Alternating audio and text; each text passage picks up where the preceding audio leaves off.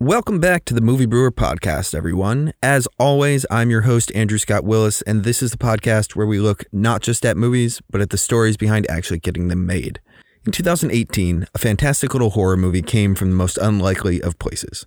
John Krasinski, best known as Jim from The Office, never intended to make the jump to directing, but the right prompt set him down a path that would lead him to A Quiet Place. This episode was originally meant to align with the release of A Quiet Place 2, but like so many movies thus far in 2020, in response to the COVID-19 pandemic, the release has been postponed. Luckily, the original is available to watch during your social distancing on both Amazon Prime and Hulu. But before we get too into it, as always, let's crack a beer. Spoilers ahead. This is the Movie Brewer Podcast.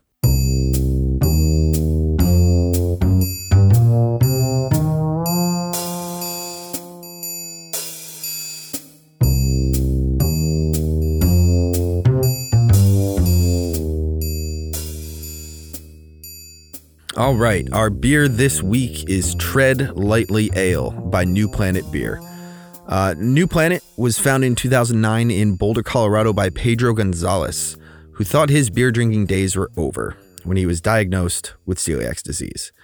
The quest to find a beer that he could actually drink eventually led to the founding of New Planet, which specializes in gluten-free and crafted to remove gluten beers. The Tread Lightly Ale that I have here is a crafted to remove gluten beer. What does that mean? Basically, it breaks down like this. Gluten-free beers are made entirely with gluten-free ingredients. Barleys and rye, which usually have gluten in them, are completely replaced by things like millet or rice or quinoa, corn. With beers that are, and this is the term, crafted to remove gluten, they're brewed with the traditional ingredients, maybe some that are lighter in gluten, and then an enzyme is added to break down any gluten that may be in the mixture. I've never actually had a gluten-free or gluten-reduced beer before, so we'll see how this goes. Unlike others I've previously had, this is only a 4.9% alcohol beer, so I hope to keep my coherence a little better than usual. And let's crack this open and see how it feels.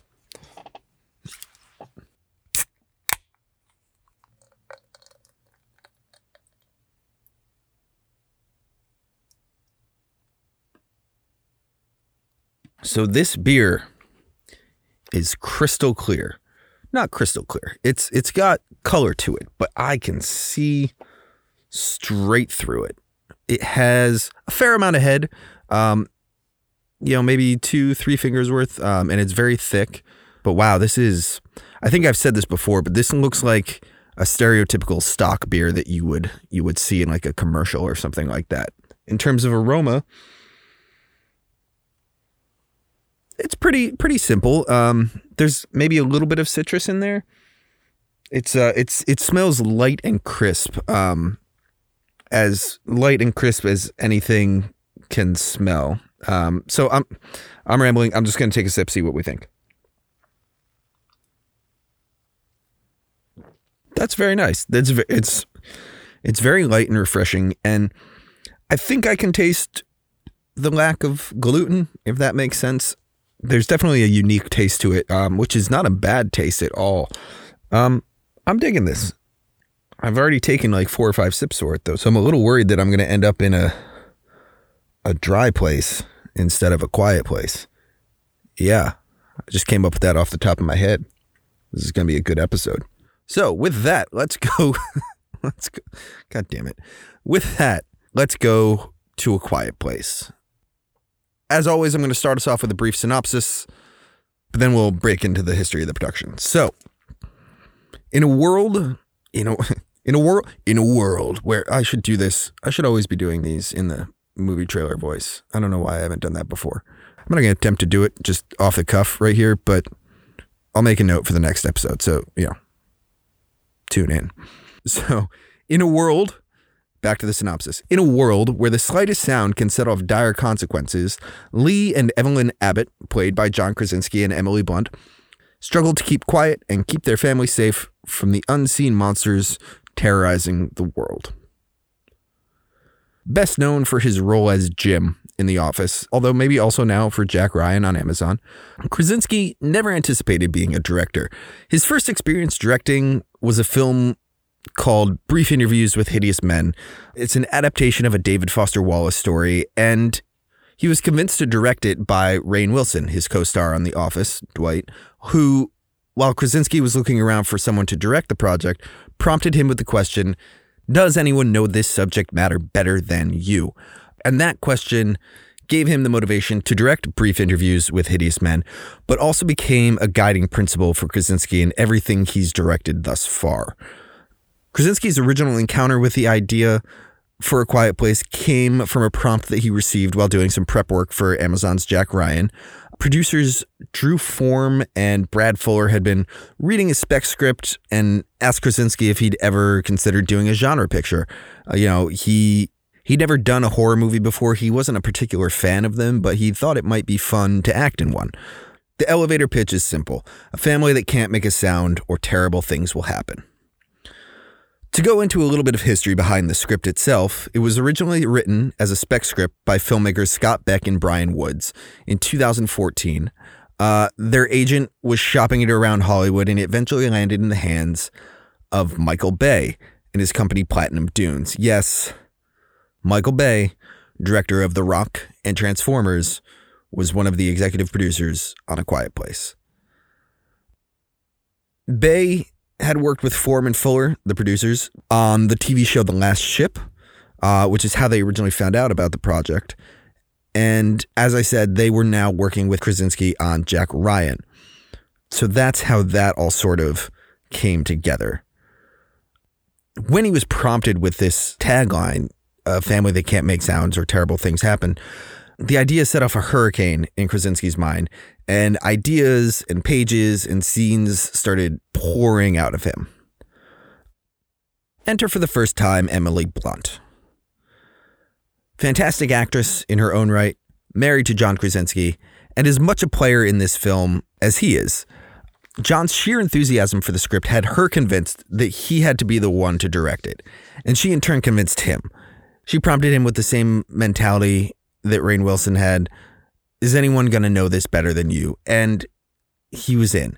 Krasinski went back to Drew Form and Brad Fuller and said he was in as long as he could rewrite the spec script and direct it, to which they promptly agreed. So after officially signing on, Krasinski spent the next 3 months refining the script, adding his own flair, and really making it the script that he wanted it to be. And then just like that, he was into pre-production, starting with the large farm where the family is holed up, which is located in Pawling, New York, and was the perfect location for the film.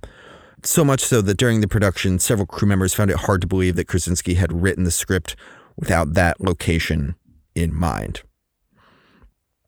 But I'm getting a little ahead of myself. Let's take it back a second. Let's take a look at the cast we have here, which is very, very small. Overall, there are literally just 6 characters in this film, but let's run through the main 4 here. So obviously already we have John Krasinski. He's playing the protective father in what would be one of his first leading man roles since The Office. I suppose you could make an argument that he's not really a leading man in The Office, but this is a movie podcast, damn it.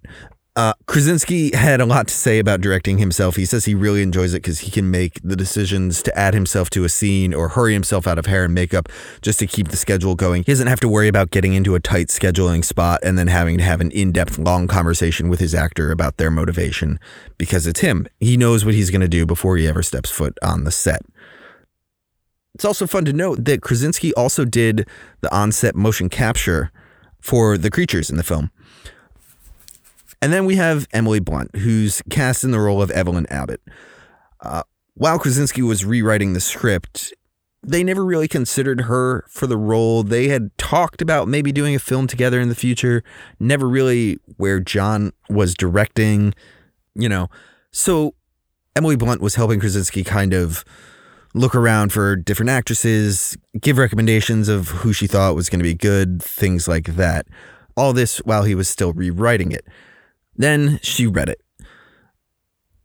And as soon as she did, she knew there was no way she was going to let this role to go to someone else.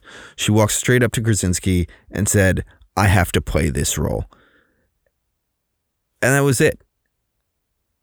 We also have Noah Jupe, who plays the son. He was recommended by a former agent's assistant to Krasinski. He had recently done the film Suburbicon with George Clooney, who spoke incredibly highly of him, saying not only that Noah was one of the best child actors he'd ever worked with, but he was one of the best actors, period, that he's ever worked with. And that's quite a vote of confidence coming from George Clooney. And then we have Millicent Simmonds. Millicent plays Regan, and one of the most important things to Krasinski from the beginning was that the role of his daughter be played by an actress who is actually deaf. He believed, and this is going to be a reoccurring theme that you kind of see, that he can learn more about the world he was trying to create if he could talk with someone who physically lived in it. Krasinski and Simmonds worked closely together to make sure that all of the elements of Regan were true to life, and she also helped the cast in depth with their sign language, which I do want to pause for a moment and talk about the sign language in this film. It's really nice to look at the detail that goes into this because each character signs with their own personality in this film, which is something that you don't see a lot. For instance, Krasinski's character's signing is very short, quiet, to the point. Emily Blunt's character signs with a much more flowy, nurturing manner. Simmonds is rife with teenage rebellion, and Simmonds was a key in helping them all kind of feel out exactly how that should read. They also did have American Sign Language mentor Douglas Ridloff on the set. He was hired to make sure that all of the signing in the film rang true. So production for the film starts in May of 2017, as I said, in Pawling, New York. Cinematographer Charlotte Bros Christensen, who had worked with Blunt on her recent film A Girl on the Train, was brought on and served as an important resource to Krasinski. Similar to like he did with Simmonds, he wanted someone that was deeply in touch with the cinematography world because he's still learning that language. I mean, because again, he was primarily an actor. This was still kind of a new kind of thing for him. But honestly, the big thing we have to talk about with this production is the sound work, obviously. Usually on films like this, when you're out in the field doing scenes, the sound has to be very clean and, well, like audible. But with A Quiet Place, they kind of flipped the script. Krasinski tells a story of how one day when they were shooting scenes in the woods, some group of people nearby were riding ATVs, which anyone who's ever been near an ATV knows creates quite a bit of noise. Set PAs were dispatched to try and silence them, but this is the woods. Not an easy task. You can't really chase down somebody who's driving through the woods if you have no idea where they are. But with this film, that didn't really matter so much because they weren't recording any specific dialogue. It's all silent. So they ended up just shooting their scenes MOS, or without sound, which is an industry term for shooting without a synced sound recording, and fixed it later, got the recordings later. So that being said, I do want to give a big shout out to supervising sound editors Eric Edal and Ethan Van der Rijn. They led the sound team and they recorded a lot of diegetic sync sound, meaning sounds as they actually occurred during the recording. Think things like floors creaking and dice rolling on a game board. They recorded as much of that in the moment as they could and then escalated that specific sound in the post-production so that, you know, it rings a little bit louder. Every little noise seems a little bit louder, but the sounds that they do have are crisp, clean, and perfect.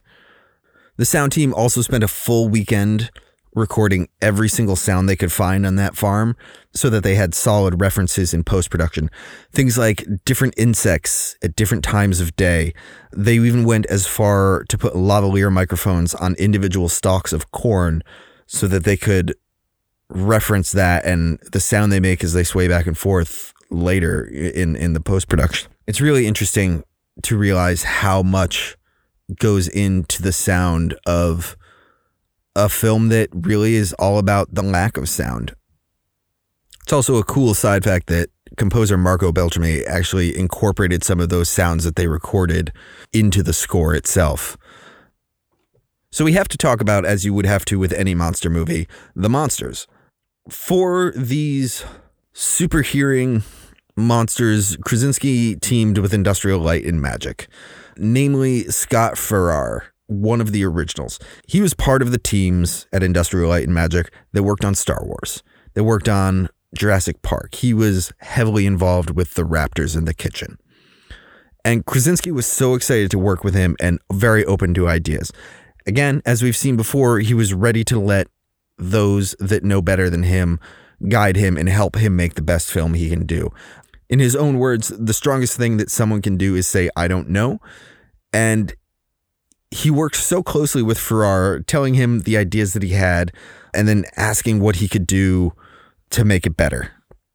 And as I said earlier, he did some of the actual motion capture work for those monsters on set, which the image of John Krasinski running around waving his arms like a monster is pretty hilarious to think about. So they shot for about 2 months, spent 3 or 4 in the edit room, and the film premiered at South by Southwest in Austin on March 9th, 2018, to rave reviews from the critics. And as so often happens with things at South by Southwest, internet buzz grew heavily around the film as word spread of how good it was. And the box office predictions that give us a sense of, how much money a film is expected to make in its opening weekend kept rising as they approached their wide release date. I think when they first started, they were expected to get around $17 million the opening weekend, 20 maybe. When the film actually opened wide on April 6th of 2018, it was number 1 at the box office with an opening weekend of $50.2 million, which is pretty damn good. The best review, according to Krasinski, came from Stephen King, who praised the movie as an extraordinary piece of work. Terrific acting, but the main thing is the silence and how it makes the camera's eye open wide in a way that few movies manage. Now, Stephen King, not really a movie reviewer, but when you're talking about the king of horror, that's a hell of a thing to hear. And as I said, everyone kind of agreed with him. To this day, the film sits at a 95% on Rotten Tomatoes, and it's justly deserved. There's a simplicity to this movie that really draws you in, and it doesn't have a huge scope like some of the other films we've reviewed here. It's a very small story. It's very short. I think it's only about 90 minutes long, but it draws you so tightly in with these characters and gives you such a punch. And I'm not one that usually really likes horror movies. I have a hard time engaging with them, but this one drew me in from the beginning, and you watch the whole movie with bated breath, as if exhaling is going to call the monsters down upon the family. So yeah, that seems to be a much quicker one than usual, but I'm going to bring it back down to the quick facts here, starting with this film, as it rightly deserves, was nominated for an Academy Award for Best Sound Editing. It lost, unfortunately, to Bohemian Rhapsody, which I will not comment on. There was talk of not having any subtitles for the sign language in the film, which seemed to work in context for most of the scenes, really except for the one where they talked about the cochlear implant. It was a little bit too complicated, and Krasinski and the producers both kind of agreed that phrases like "I added an amplifier" would be a little hard for audiences to glean. And once you put subtitles in one scene, you can't really not have it in the others. So subtitles were added in to all the scenes with sign language.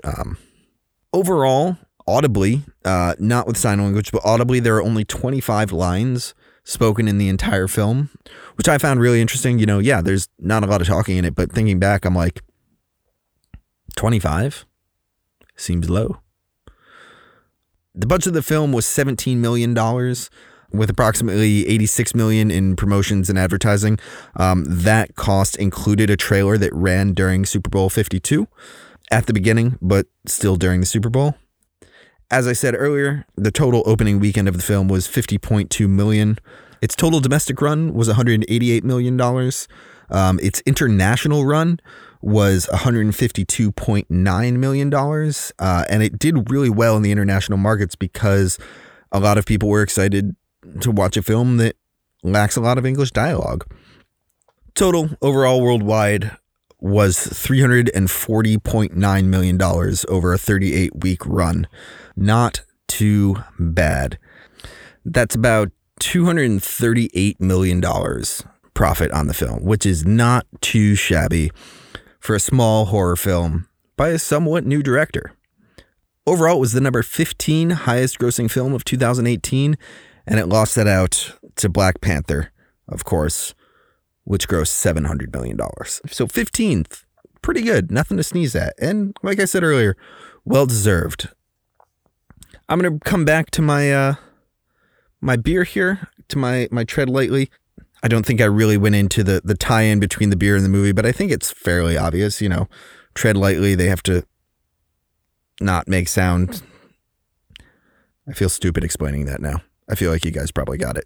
Tweet at me. Let me know if you got that. I do also want to say I am enjoying this this crafted to remove gluten beer. To be considered as such, fun final fact that I'll leave you with, the beer must be tested and have less than 10 parts per million of gluten involved. So that'll do it.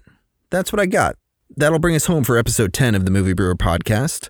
As always, you can find me on social media. I'd love to hear if you guys have any suggestions for movies I should do, beers I should drink. I'm certainly open to either. You can find me on Instagram, Facebook, and Twitter at The Movie Brewer. You can read my beer reviews on Beer Advocate. You can read my movie reviews on Letterboxd. And that will bring us home. Thanks for listening. Once again, I'm Andrew Scott Willis, and this has been the Movie Brewer Podcast.